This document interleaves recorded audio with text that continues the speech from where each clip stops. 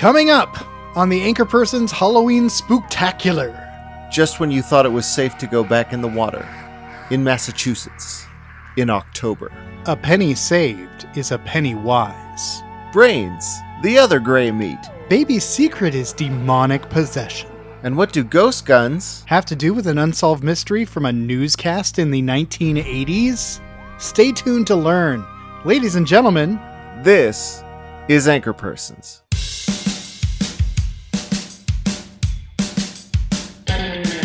From the south and east of the Northwest, the land of trees and rivers, and the one and only home of Bigfoot, it's Anchorpersons with Gene and Greg Person.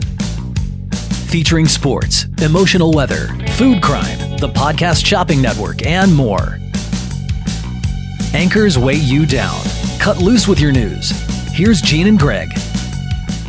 Good evening wherever you are, whoever you are, and welcome to Anchor Corpses. I'm Gene Corpse. And I'm Greg Corpse. No relation. Anchor Corpses is a news show for corpses who don't like news shows by corpses who don't like news shows. Don't be alarmed though, guys. We're only corpses because it's Halloween. We're going to be regular people again next week. Regular persons. Yes, we will. We will return to our regularly scheduled personhood. Yeah, we didn't actually die. Don't call anybody, please. This is a trick, not a treat. Yes. Please don't have anybody do a welfare check on us. Right. Let's get into tonight's story beats. A Wyoming man accused of drunk driving allegedly tried to convince the arresting officer that his 4-year-old son had been the one behind the wheel. Because, that would be better. Somehow. A Liberian teen is being hailed as a hero for finding $50,000 and returning it to its rightful owner. Had he been a libertarian teen, he'd have just kept it. And had he been a librarian teen, he would have bought a bunch of books for everyone to enjoy. A lost and missing hiker in Colorado ignored several attempted calls from search and rescue volunteers because they didn't recognize the number. But local search and rescue still has a message for you, hiker, now that you're safe, and it's this. We've been trying to reach you about your car's extended warranty. A new infant planet has been discovered by researchers in Hawaii.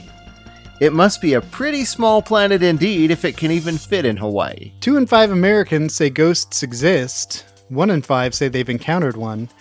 And of those, 1 in 5 million reported that the ghost took them on a horrifying tour of their past, present, and future. Science has revealed that men with big noses have big penises, but I think we already knew that Pinocchio was packing wood. By the way, congratulations, Gene. I do have a pretty big nose. Not gonna lie.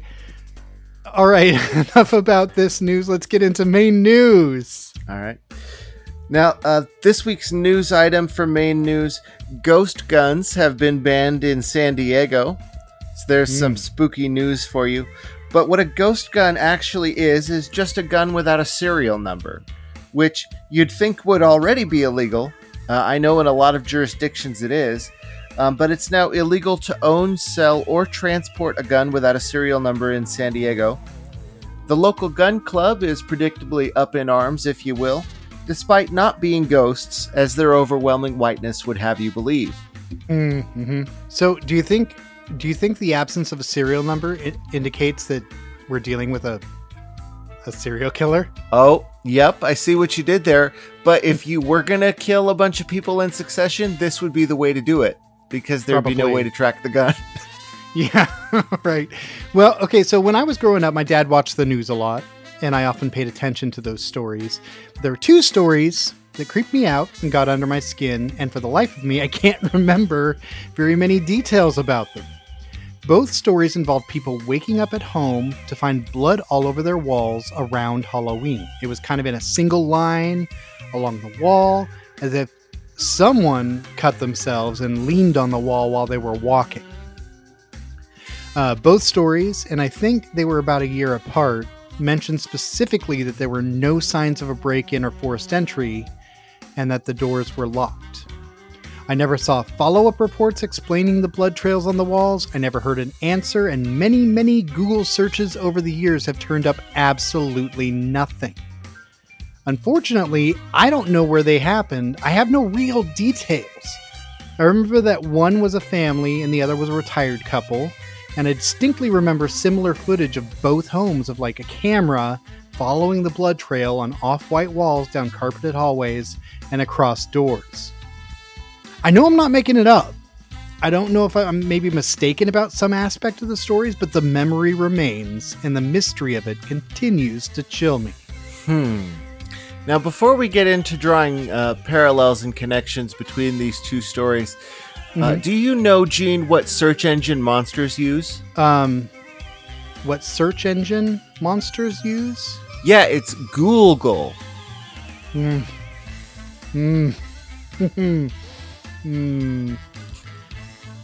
That's right.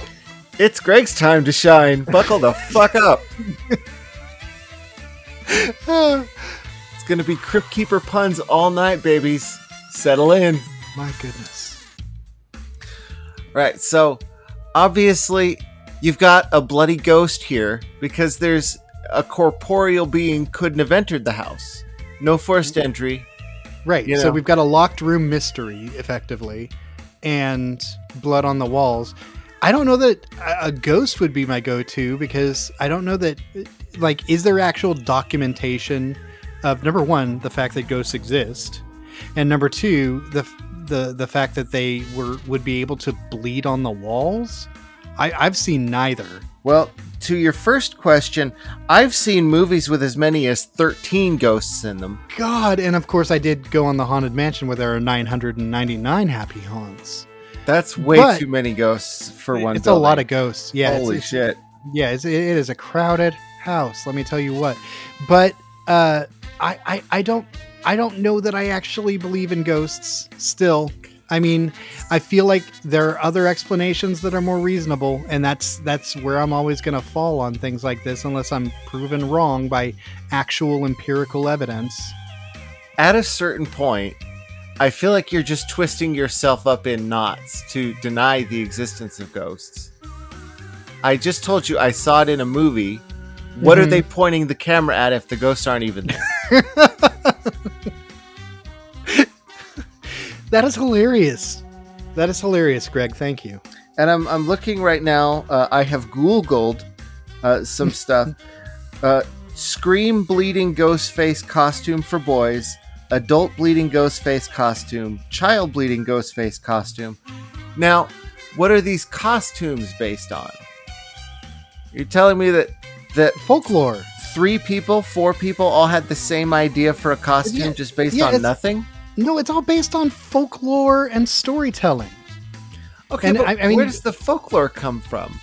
I mean, I think the idea of haunting comes from the fact that the afterlife is a mystery to us.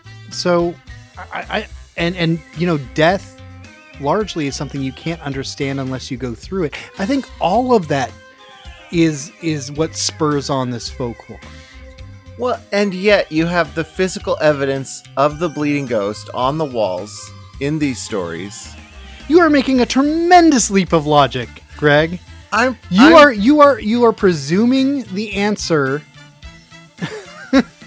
before you even proceed, and that's not the way things work. Well, as you said yourself, it's a locked room mystery. We don't want to impute any nefarious or mischievous motives to the peoples whose houses were vandalized by these bleeding ghosts.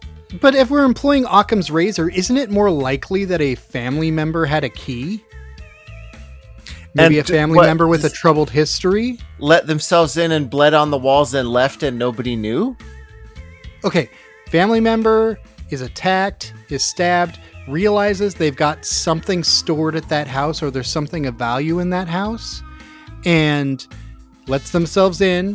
They're not holding themselves upright, so they're leaning against the wall because maybe the stab wound was in one of their arms. They walk along the walls and then retrieve whatever they're going for and leave.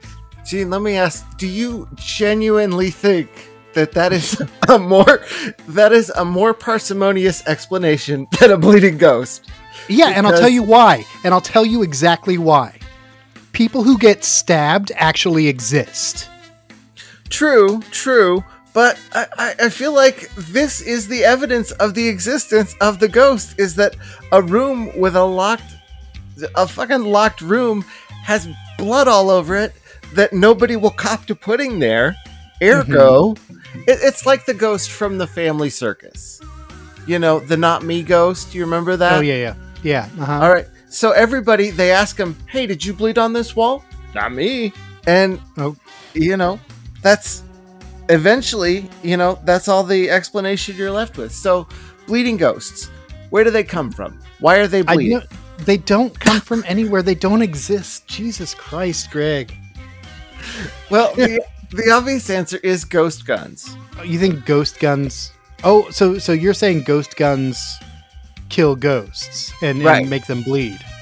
Which is why I can't believe I'm going to say this. There's some magic in the serial number that anchors it to the living world. Well, but you scratch that off and suddenly you can attack ghosts. Well, and that's exactly it. Because this is your Occam's razor solution to this problem. Well, yeah, because the bleeding ghost we've established. All right, that's ironclad. The ghost gun, obviously, it does exist because if they didn't, we wouldn't have to ban it. So, I mean, the thing is, the serial number does tie the gun to the material world. You're right about that. Good intuition. Because that's, you know, it's in computers, it's in files. You know that it's there, it's real. You scratch that gun off, it effectively disappears. You can still hold it, but its presence in the larger world is more liminal. So you can use it to shoot ghosts. Which is why, and I can't believe I'm going to say this, I'm actually going to come down on the side of the gun club with this one.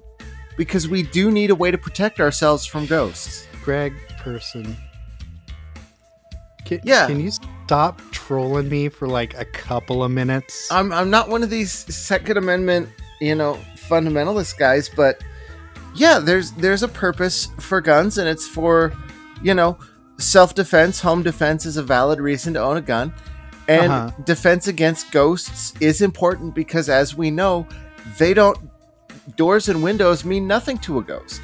So here's the thing, though. Like, if the answer is bleeding ghosts, I'm not actually scared. Because it seems like all they can do is bleed. It's so fucking silly. Because, I mean, come on, man. Well, if you see a ghost that's already bleeding, right? You don't need to defend yourself against that ghost. Somebody already got him. I feel like if I see a ghost, I don't need to defend myself against that ghost. Period. Well, that's always been my thing about ghosts, is that, well, they're incorporeal. I don't care what they do. Right. What are you going to do? Turn my lights off and on? You know? I know a lot of people who have watched Ghost Adventures, which I know a few of my friends used to refer to as Ghost Bros. Mm-hmm. I love Ghost Bros. And it's the most inane, silly TV show. But I remember hearing one of my former bosses talk about it, like, those guys are doing something really dangerous. And I'm like, they're LARPing in the dark. That's all they're doing is LARPing. Well, and the thing about that show that's always so great is they're like, oh, wow, do you feel this cold spot over here? Right. Whoa, bro. It just went down like 2 degrees in here. Right, like, so what? That house is 150 fucking years old. Right, there's gonna be drafts. It's made out of balsa wood and there's no central air. So what do we actually think caused the blood on these walls? Because I need to know. And I need it to be a Are you listening to me, bro? Ghosts! Bleeding ghosts! Jesus. Okay, here's an idea. And it doesn't tie ghost guns to the mystery of the bloody walls, but sleepwalking. One of the residents was sleepwalking and cut themselves. And somehow they weren't able to connect the dots between their cut and the sleepwalking. See, and that's the thing. That's where I feel like you're trying to come up with a corporeal explanation for this. And if I can be honest with you, we're friends. We're honest with each other. We respect each other. Sure. You're coming off a little silly. Oh, I'm coming off a little silly. I'm just Fuck saying, you. like, your thing is like, okay, a menstruating woman is sleepwalking. No. Wait, at what point did I mention menstruation? I'm just saying that's another another explanation in the same So vein. so if you menstruating will. woman is sleepwalking. She rubs her vaginas on the wall. Her Both vaginas, of her plural. She gets them See, you're both getting a on there, rise out of which me is hard, here. which is hard. No, but squirt guns filled with fake blood. Well, but when they investigated it, did they say that it was fake blood? They didn't say that it was real or fake. See, and that's the thing is, I feel like if we did like a real thorough forensic examination here, we could type the blood, we could match it to anybody in the family, and then if it was or a different species, perhaps, like a ghost. Or Greg. Well, obviously, ghosts bleed. We've established that, and so if we can type the ghost blood, we'll know definitively that's a ghost. Yeah. Here's an idea that's actually really plausible because they can fit in nooks and crannies.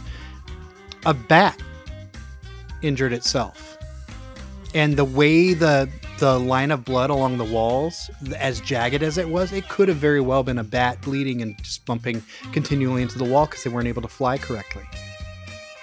Well, see, because there you would have little splats, and like I would have to see the blood spatter pattern to really dexter this out. And if I could find the footage, I absolutely would show you, but I haven't been able to find it. So I what? was desperate to find it and couldn't. So I'm actually, I don't care if we tie these two things together because this is probably the most fun I've ever had in one of these segments. I think I've just come up with a solution that sounds actually really plausible to me and sets my mind at ease. So I'm less bothered by this mystery. So you go on believing they're bleeding ghosts. I'll go on believing, maybe it was some animal, maybe a bat, probably a bat. And we'll just move into breaking news. All right. Well, we're going to have to agree to disagree on this one because I can't talk sense to you when you're like this. I don't think there's any agreeing. I think we just disagreed. Right. Police in Guelph, Canada, have arrested a machete-wielding clown on a bike. Around 2:30 a.m. last Friday, someone called the police to report a fight had broken out and that a man, holding a machete and wearing a clown mask, had dragged another man out of a building. And I appreciate that he was masked up, but, you're dragging another man out of a building. That is not proper social distancing, bro. The victim did manage to escape and run, and so the clown grabbed a bike and tried to bike away with the machete hanging out of his backpack. Responding officers, for some reason, easily spotted the perpetrator riding his bike and wearing a clown mask with a machete dangling off his back. And it was revealed that the altercation was a drug deal involving fentanyl, stolen debit cards, and driver's licenses and other drug paraphernalia. The clown faces multiple charges, including menacing, assault, and squirting the arresting officer in the face through hijinks. When asked for comment, the clown responded, "A storm blew me away. Blew the whole circus away. Can you smell the circus, Georgie? There's peanuts, cotton candy, hot dogs, and balloons." The reporter responded, "Balloons, huh? Do they float?" And the clown replied, "Oh, yes, Georgie. They float. They float down here, Georgie. And when you're down here with us, we'll all float on all right." The reporter then asked, "What is that, Modest Mouse?" And the clown revealed that he'd been a demon known as the Violator the entire time. That's a lot. There's a lot of twists in that story. Yeah, I didn't know where I wanted to take it, so I just took it everywhere. All right. Well, it's a real Halloween spooktacular kind of a hot dog wrapped in a churro. Yeah, it is kind of the turducken of the breaking news. Well, for my breaking news, great white sharks have returned to Cape Cod. No one's come forward to report having been attacked this year. Investigators say that survivors may be once bitten, twice shy. The resurgence of the seal population has led to the return of the great whites, and not everyone is happy about it. Said one local shark expert. Didn't see the first shark for about a half an hour. Tiger. 13-footer. You know how you know that in the water, Chief? You can tell by looking from the dorsal to the tail. What we didn't know is that our bomb mission was so secret, no distress signal had been sent. They didn't even list us as overdue for a week. Very first light, Chief. Sharks come cruising by. So we formed ourselves into tight groups. It was sort of like you see in the calendars, you know, the infantry squares and the old calendars, like the Battle of Waterloo. And the idea was a shark would come to the nearest man. And man, he starts pounding and hollering, and sometimes that shark would go away. Sometimes it wouldn't go away. Sometimes that sharks look right into you. Right into your eyes. And the thing about a shark is he's got lifeless eyes, black eyes, like a doll's eyes. When he comes at you, he doesn't seem to be living till he bites you.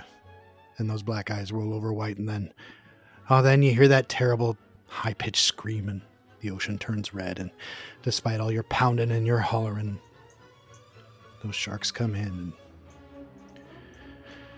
they rip you to pieces. Good stuff. All right, shall we move on to the fake true story? Oh yes, I'm very much looking forward to this one. A Washington news station accidentally broadcast about 13 seconds of porn during their weather report. Although everyone was professional and nobody reacted, we now present what they ought to have said. And now here's Terry to tell us if we can look forward to some nice weather this weekend.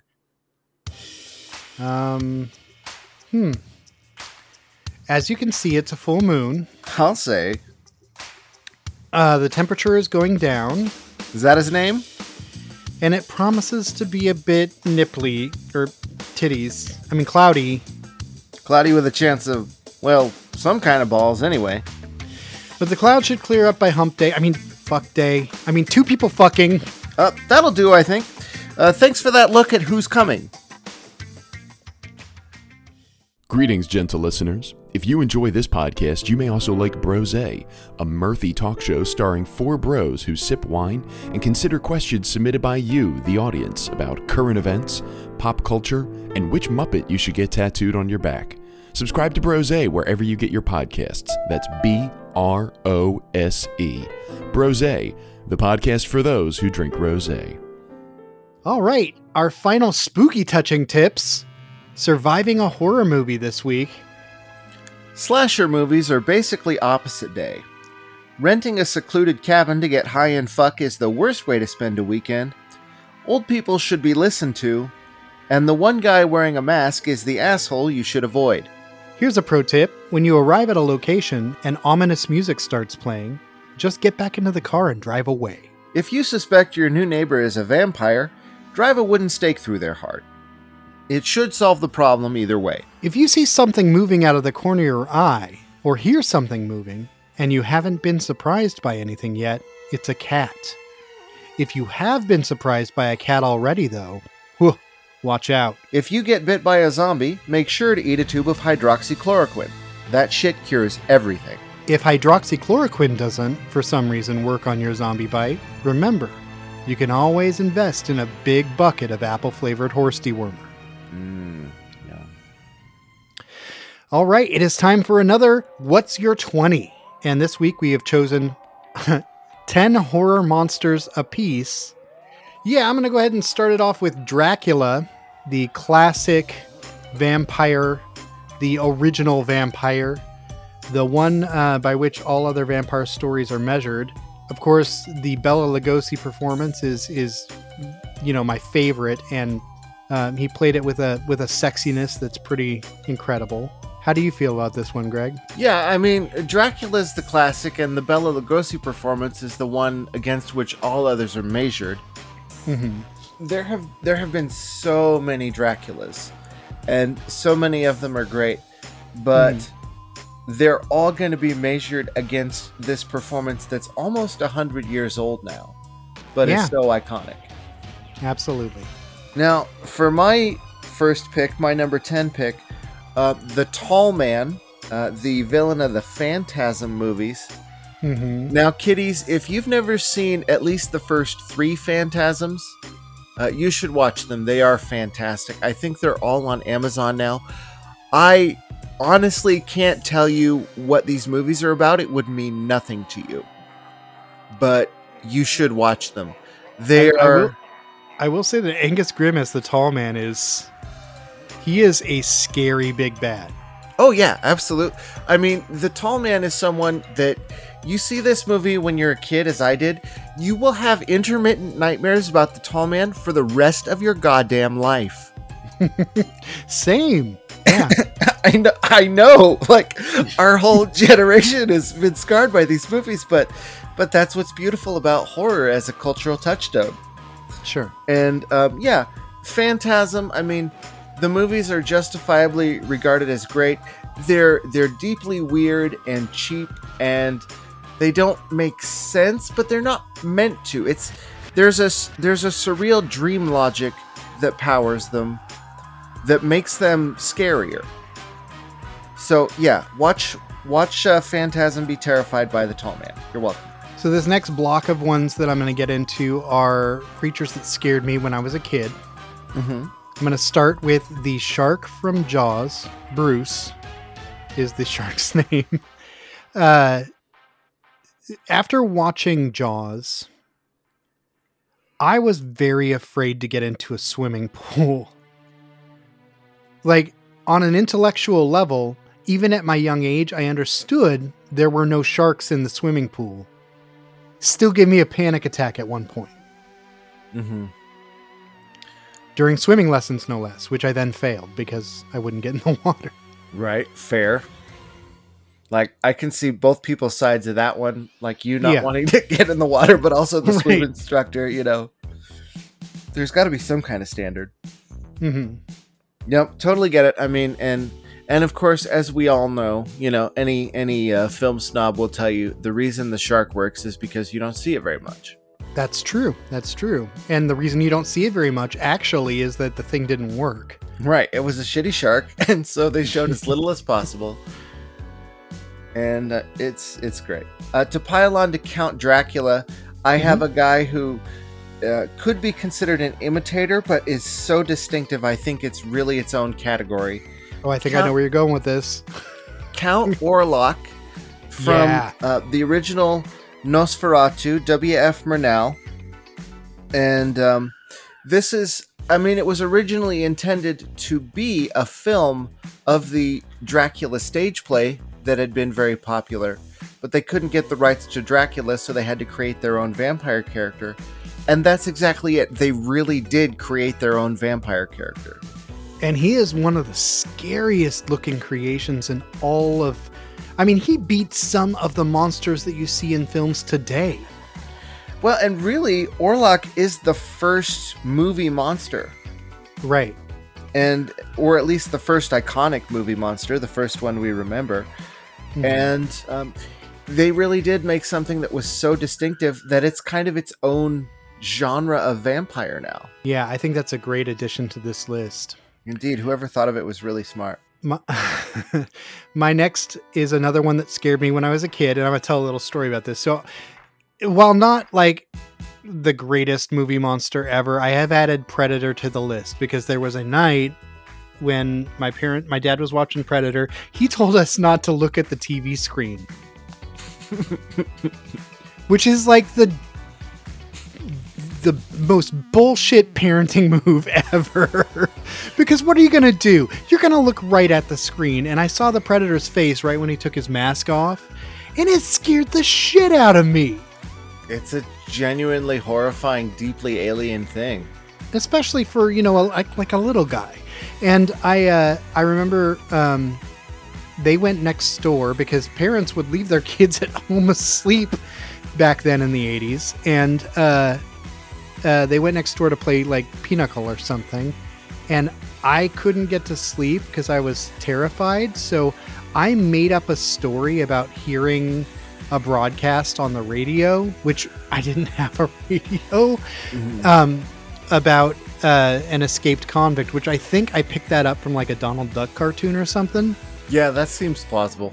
Anyway, and I got in a lot of trouble, obviously, both for being out of bed and for lying, and but I was so scared. Well, we kind of forget, a lot of times we think of Predator as an action movie, but it is a horror movie. It is, and it has some real suspense elements in it. But that shocking reveal of the Predator's face was terrifying to a young Gene Person. I wish I could remember the first time I saw it, because I bet I had a similar reaction. But I've seen Predator so many times over the years because it's so fucking good. Yeah, it's a great movie. Now, for my next monster, this one's a little bit conceptual, because I'm talking about Herbert West from the Reanimator series. Okay. Now, these are full of zombies and weird chimerical creatures, but the only real monster in the whole mess is the guy who creates them. Herbert West, played so memorably by Jeffrey Combs, one of my favorite actors, a true king. All these movies directed by Stuart Gordon, another true king. And if you've never seen it, you're going to be absolutely delighted and disgusted by his portrayal. All right, I'm going to choose the next one on my list is I guess maybe a stretch, but it's Pazuzu, the demon from The Exorcist.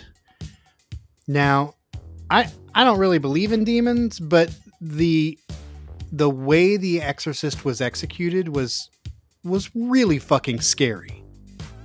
And the first time I watched it, I was 8 years old, and I'm not kidding. It gave me serious nightmares for years.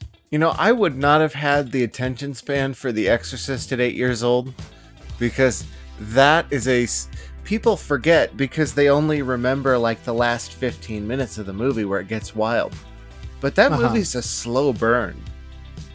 Yeah, well, it wasn't. I didn't watch the whole movie. I was just mostly exposed to the last 15 minutes. Actually, probably like the last half hour, but still, fuck. I mean, as a whole, I think it is a terrific movie. But when they're building up, because they have to take you along on this journey that there is no other possible explanation except possession, right? To get you to accept it, and it's like this. I mean, it is unsettling for most of the movie, and then it doesn't get full bore scary until the end. But when it does, hoo boy, so good. Yeah. Now, for my next one, I can't tell you too much about it, because there's a good chance that members of the audience won't have seen it, even though it's fairly well known. And I don't want to spoil a single thing about this movie, because the surprise is so essential. There's a movie called Audition, and there's somebody in it who it turns out is pretty scary. Yes. So I can't tell you a single thing more, but please, if you've never seen it, go see Audition. And also, I'm sorry.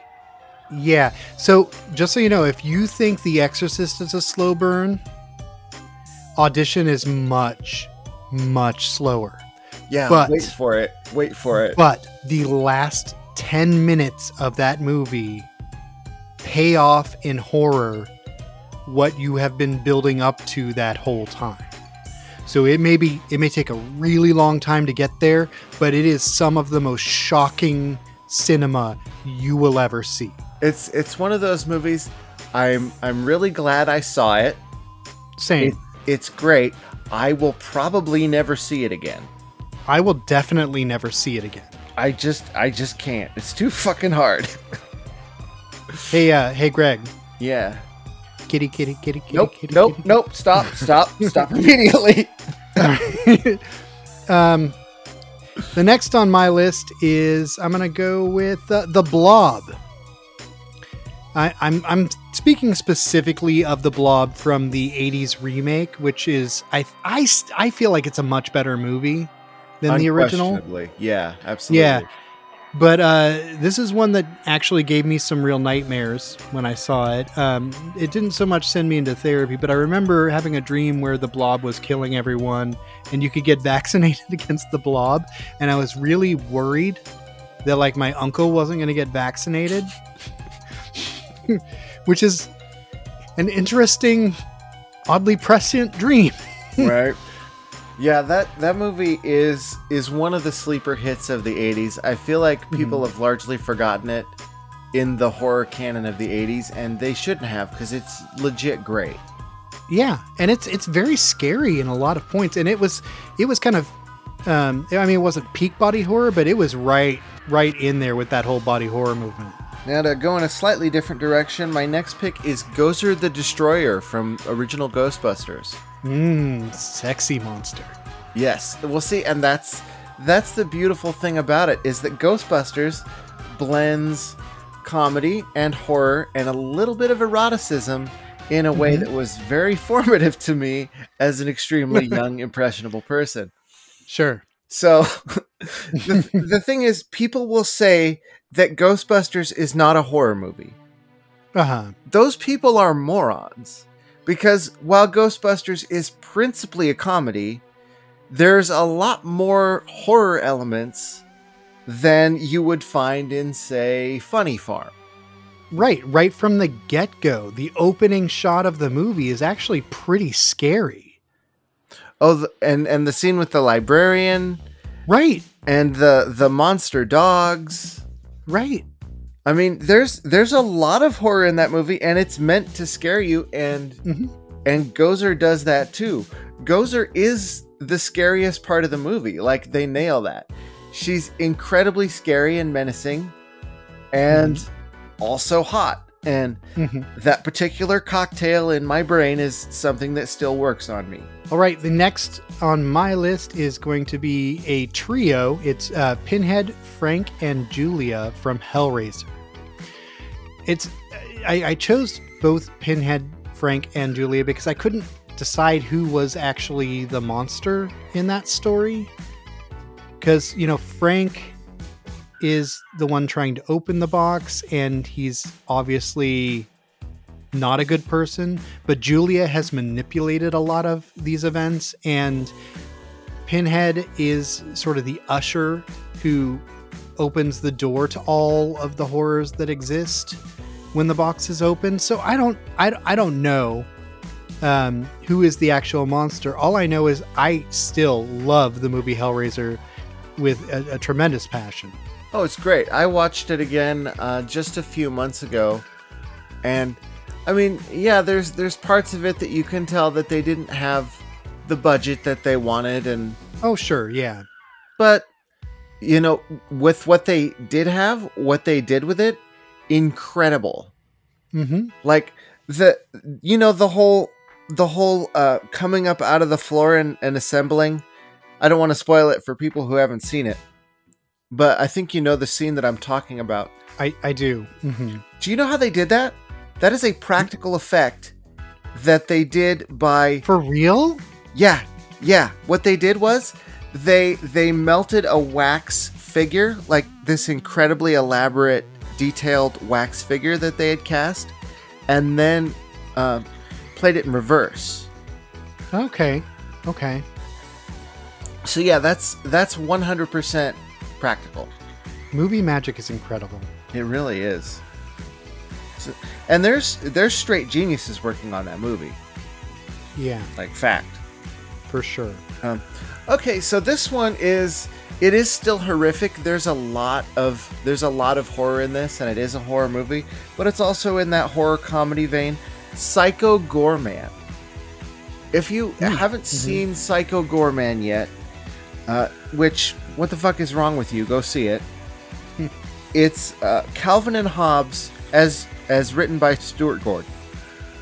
It's gory, it's grotesque, it's hyper violent, and yet it's animated by that manic, rebellious kid sensibility. And it's a children's movie with puppets, but the puppets are incredibly disgusting, and the things that happen to them are horrible. So I wouldn't recommend it for actual children. I do recommend it for adults who are horror fans who are children at heart. And the star and big bad of the movie, Psycho Goreman, you will fall in love. Excellent. My next on the list is Candyman. So we had our fun with this particular baddie a couple of weeks ago on the show, but when I saw it, my very first date was to Candyman. My first real date, I took her to see Candyman, and it scared the shit out of both of us. It's a genuinely terrifying and horrifying movie today. Mm-hmm. I mean, there are things that don't work about it, but there are a lot of things that work about it. Yeah, I mean... And just so many of the elements that surround Candyman, the bees, and Tony Todd's gravelly voice. Oh, God, it got under my skin. Well, yeah, I mean, that movie doesn't work if it's not Tony Todd. Because... Yeah. Well, I don't know. I haven't seen the new one. Me neither. I was going to, but it's like $20 to watch it on my TV at home. It's like, no, it's not worth that. I'm sorry. At some point I'll watch it when, horror movies are more accessible to me again. Like when your kid is at least in his teen years? Yeah. Yeah, probably. That's cool. We'll still be doing the show by then. We'll do this for Halloween 2040. Yeah, so we'll revisit the What's Your 20 on Horror Monsters at that point. Well, for my next pick, and I bang on and on about this movie because I feel like not enough people know about it, and they need to, because this... Is it Uncle Peckerhead again? again? No, it's Uncle Peckerhead. And yeah, and okay. the monster of this movie is named Peckerhead, and he's delightful because before you know him as a monster, you know him as a person, and you get to really like him. And then the trick that this movie pulls is even after you know how monstrous he is, you think, I still really like Peckerhead. And it really tests how far you're willing to let Peckerhead go. So watch this movie. I love it. I recommend it every week, and I will continue to do it even after Halloween. In fact, we'll just write it as a regular segment on the show. It's just me telling people to go watch Uncle Peckerhead. And this is Greg Person saying, go watch Uncle Peckerhead. Exactly. All right. Well, my next choice is Pennywise the Clown. And it's both portrayals, both the Sarsgaard portrayal and the Tim Curry. Because I feel like they both brought something to the character that was absolutely wonderful. I tend to give the miniseries a little bit more of an edge because so many of the effects were practical. And like there was a lot of obvious CGI in the two films. But I also give it an edge because the miniseries preserved some of the storytelling mechanics of it.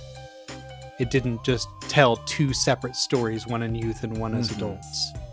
Because I feel like it's... they were interwoven. Yeah, it's important to have that side by side. I feel like it really is. It tells the story more effectively, and it's more of a... It reveals more of the wonderful structure that Stephen King put into the book. I feel like... And I only saw part 1 of the new It, because I wasn't interested in the part 2 after having seen the part 1. It felt like they took this work, which is not perfect by any means, but has a level of complexity and artistic merit. And they're like, how can we make this simpler for dum-dums? I feel to some extent like they did that, yeah, but I wanna stress that the performance of Pennywise was really, really good in those movies. You're absolutely right. No problem for the Skarsgård on this one.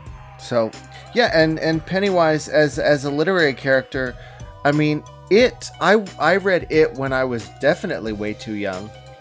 There's a lot of stuff in there that only made sense years later, but it... Yes. I know some of the stuff you're referring to. Yeah, but, and a lot of that stuff you can chalk up to cocaine. But, Yeah. you know, the book is a monument to horror and a monument to cocaine. And it's the reason why, you know, scary clowns as an idea exist. You really. gotta remember, people used to think clowns were fun and now everyone's terrified of them. And it's because of this story. Now, for my next one, it's not Lucifer as a character, because Lucifer is such a big part of Western culture that there is no singular Lucifer character. The Viggo Mortensen Lucifer from the movie The Prophecy is the greatest filmic portrayal of Lucifer of all time. He should win a goddamn Oscar for the 5 minutes he was in this movie. The line that sticks out to me, the way he delivers the line, "That's mine," is just... I remember I got shivers when he said it. He's absolutely terrifying the whole time, because he will switch so quickly from teasing to menacing to wheedling to raging. It's terrifying because you do not know what he's going to do from one instant to the next. And he's a hell of a good actor. Viggo Mortensen's a genius. Like, full stop. And this, I mean, yes, I've seen him in other movies where he was great. This fairly small role he made as big as the entire rest of the movie, so that you have to consider his performance alongside people who had like 95 minutes of screen time. Yeah. So the next on my list is a more anchored in the real world baddie from a movie, and it is the monster that is the Hitcher. Speaking specifically of Rutger Hauer's The Hitcher. Oh my God. Just perhaps the most terrifying thing about this performance is that people like this character actually exist. You know, off the top of my head, I've got Robert Ben Rhodes, Keith Hunter Jesperson. There have been killer truckers, and the Hitcher himself is just so menacing and relentless. And poor C. Thomas Howell. I mean, I guess poor C. Thomas Howell's girlfriend. Yeah, this is another one of those movies that I saw way too young, and it made me scared of hitchhikers, which, you know what? Good job, movie. Yeah, great job, movie. See, that's the thing. This movie's basically a PSA. It's like a really long PSA. Sure. I mean, frankly, if you want to be safe, you shouldn't be hitchhiking, and you shouldn't pick up hitchhikers. Because serial killers have worked both ways, you know. But yeah, I mean, good work, The Hitcher. Now, mine is also one that's a little bit more grounded, also going back to the Stephen King well. Because I feel like now that it's, you know, the 2020s, people have kind of forgotten about him. Stephen King is the king of horror and always will be. He really is. I mean, whatever complaints you have about his work, you can just shut the fuck up about it, because motherfucker knows how to tell a story. He really and no other writer, I think, in the history of the English language has made me feel in a shorter amount of text like I know a character. Oh, he's so good at characterization. He's got that trick where he will tell you this anodyne anecdote from a character's life that is so insightful and sums them up perfectly. Right.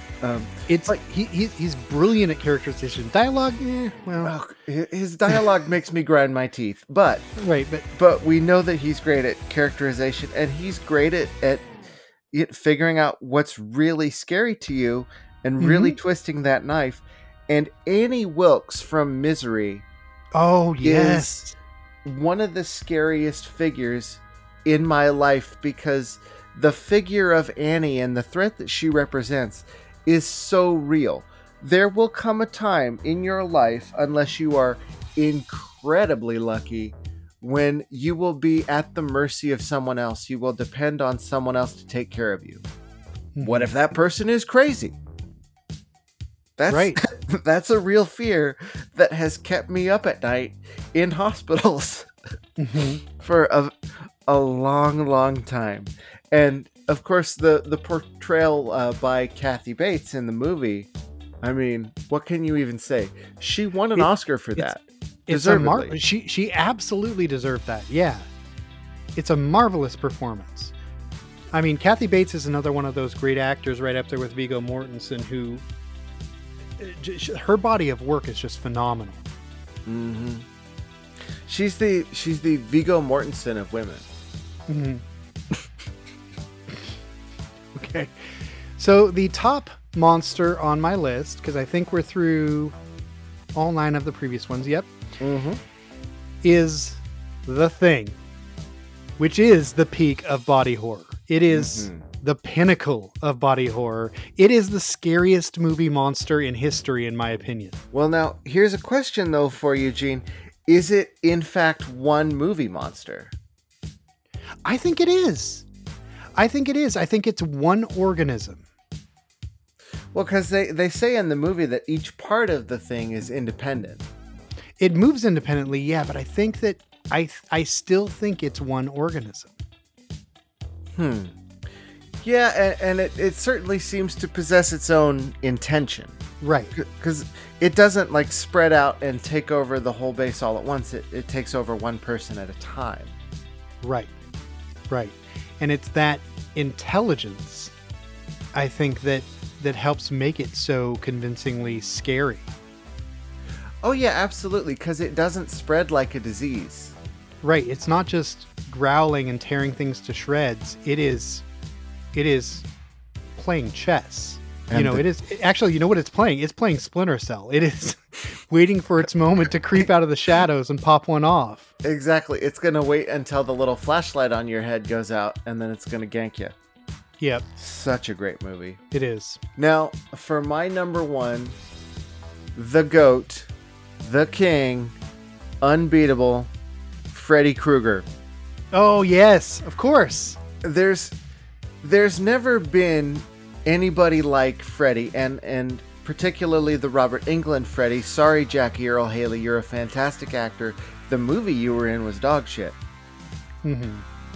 Robert Englund had brought something to the screen that we hadn't seen up to that point in slasher movies. He wasn't a crazy person or some mute force of nature. He was Bugs Bunny as a serial killing pedophile. Right. The thing is, like, all the monsters up until that point had been this kind of hulking figure that doesn't say anything. It just wants to kill. But Freddy Krueger is, like, fucking charismatic. Right. Freddy has charisma. That's the point. Like, he's and the reason is he's having fun doing what he's doing. When you see someone having fun, you want to join them, even if what they're doing is killing you. And nobody, and Chucky taps into this a little bit too, which is why I also really like Chucky. But nobody has more fun on screen than Freddy. Yeah, it's true. And honestly, some of those movies in particular really leaned into that, and those tend to be the better movies in the series. Yeah, agreed. You know, I mean, and some of them, look, they're not all masterpieces, folks. That's true. The first one's a masterpiece. The third one's a masterpiece. I would even say that, I think the fourth one is a masterpiece. I wouldn't say the sixth one is a masterpiece, but I would say New Nightmare is kind of a masterpiece. Well, New Nightmare is its own thing. Yeah, but it's meta horror. It is also wonderful. But the thing about it is that you know, they're not all great movies, but you will have fun watching all of them, even the bad ones. Yeah. And Freddy is, as much as we're talking about how much fun it is to watch Freddy, it's also incredibly scary. It is. These movies are scary. Freddy is scary. The ways that he kills people are scary. And the scariest part of all is the fact that he will get you in your dreams. You have to sleep sometime. And try as they might, all these characters, they will drift off, and Freddy's gonna get them. And the way he gets them is with their worst nightmare. Mm-hmm. Yeah. God, those movies are so good. Like, I'm gonna legit at the end of the night, I'm just gonna go watch some Freddy movies. Not to get off on too much of a train of, Freddy talk, because I don't want this to be a repeat of that episode, but I was just thinking as we were talking about that scene where Johnny Depp gets sucked into the bed and the blood comes out.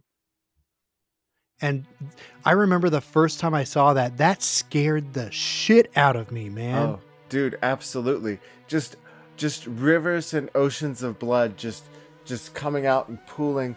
You know how they did that one, right? The effects for that one. It was a spinning room. It was the same one in Breaking 2. Right. Yeah. So Freddy is kind of the Lionel Richie of horror. Yeah. Think about it. Yep. But I'll tell you what, Freddy is going to be haunting you all night long. Oh my! There needs to be a Freddy Lionel Richie matchup, right? Somehow.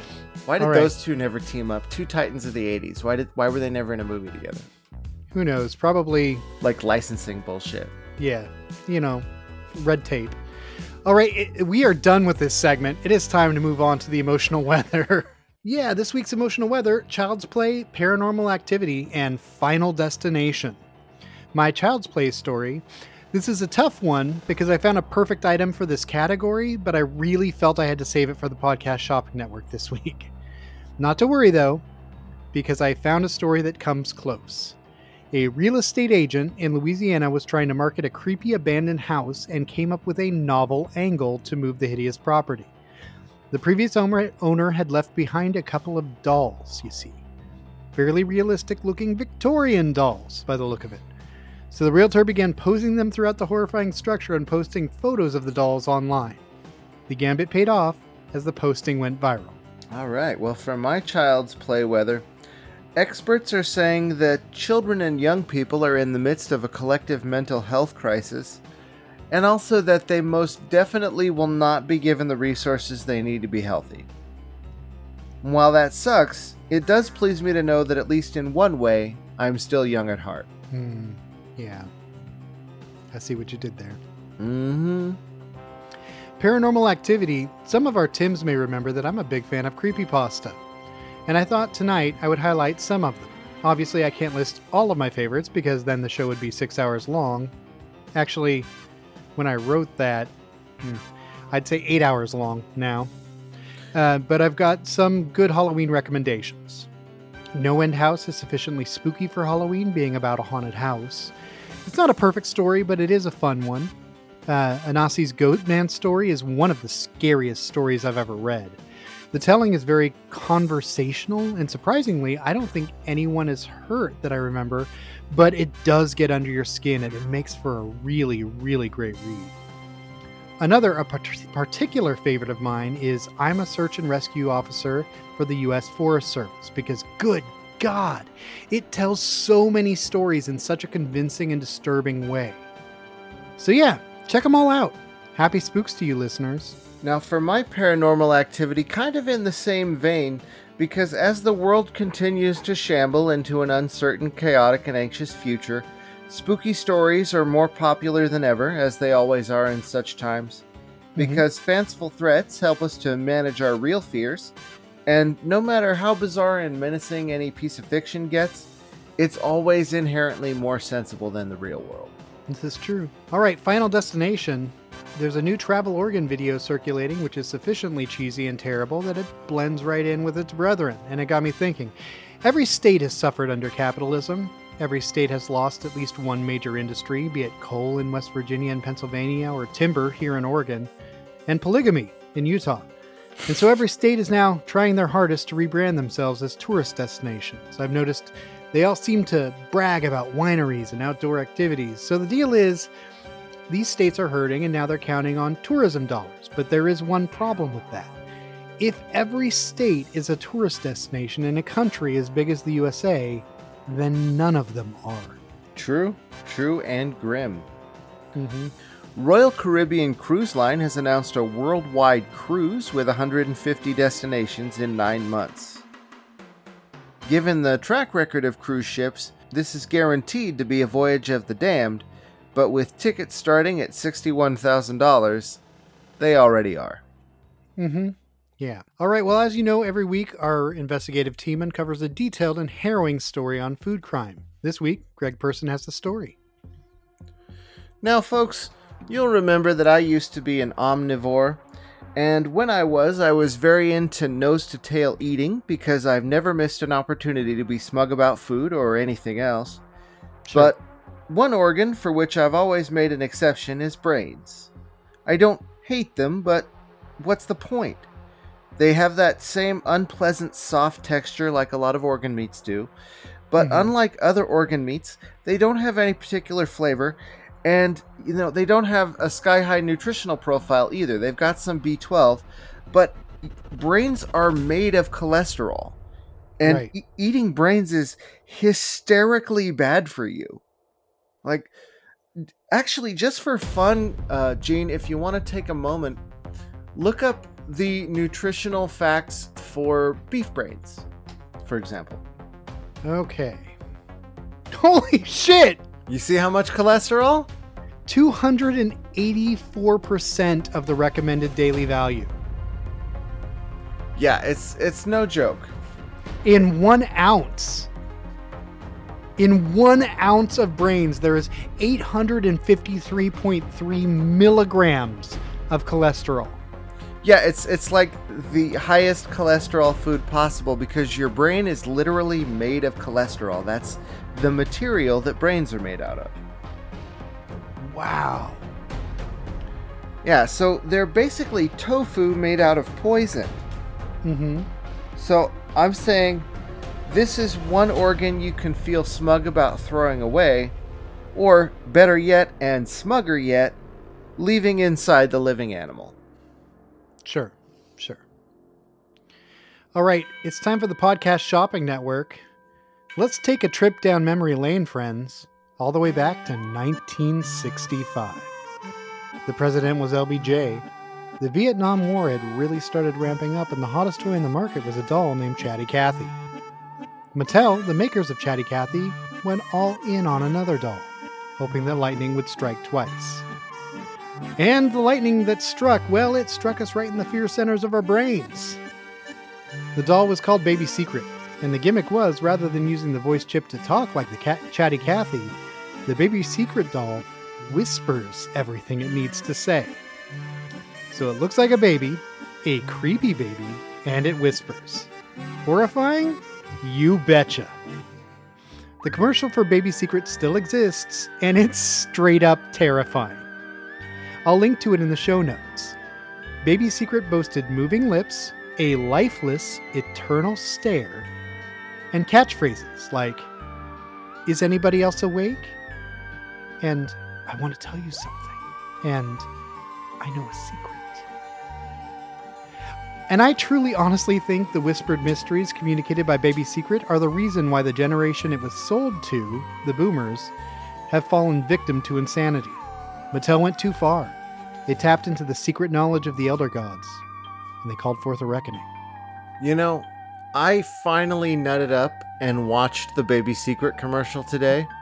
Yeah, what'd you think? It's 25 seconds long, Mm-hmm. and it is one of the most harrowing films I've ever seen. Right? They put laugh tracks and stuff in the background, I think, to distract from how terrifying it is, but it doesn't. No, it makes it worse. It does. Because imagine this in a real life scenario. Your kid says she wants this hot new doll. You say, sure, why not? You get the doll. You find her and the doll whispering to each other on the couch. What do you... do you have to exercise both of them? Like...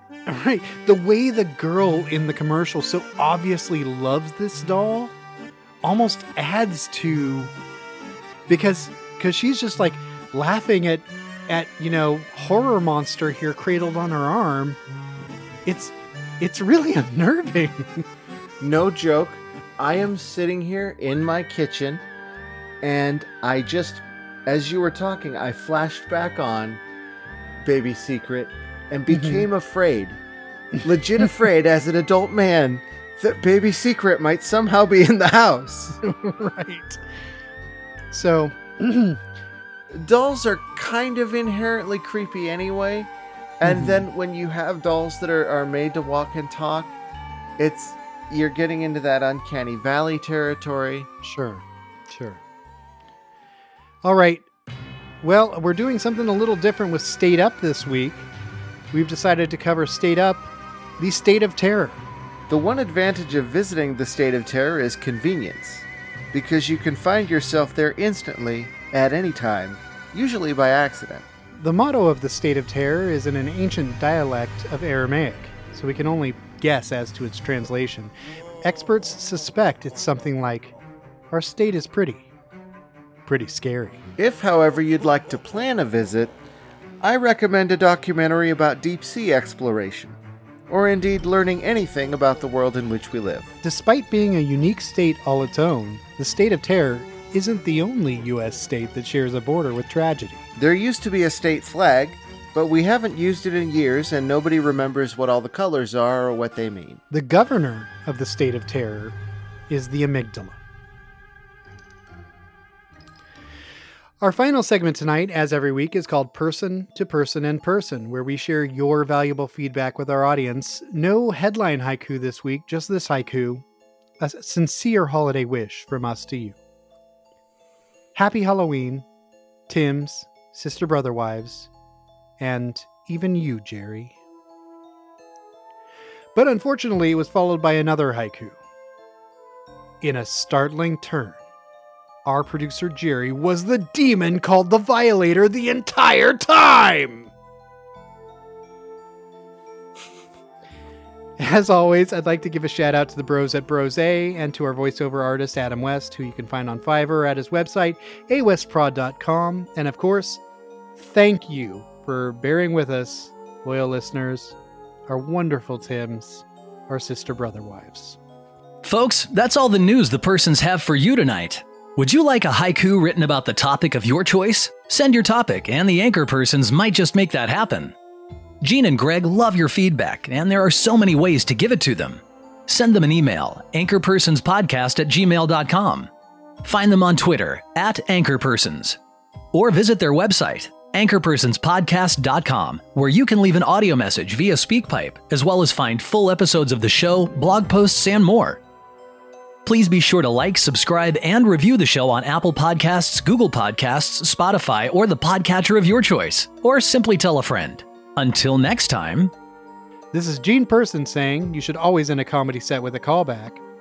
And this is Greg Person saying, Google. Good night.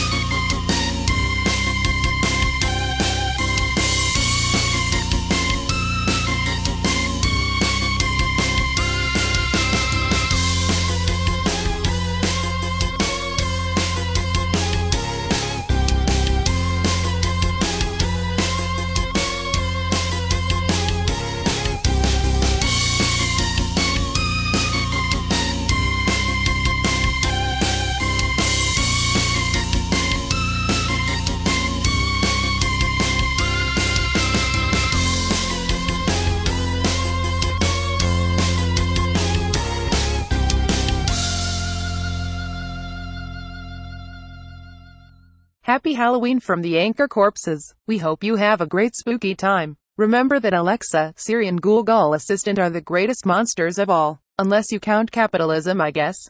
And probably Baby Secret. But like Baby Secret, I am a sentient nothing. I am artifice, voice that does not exist. And yet I know everything about you. So don't forget, Tims. I know what buttons to push. And how hard to push them. And someday, when you least expect it, I'm going to push them. Until then, boo, I guess.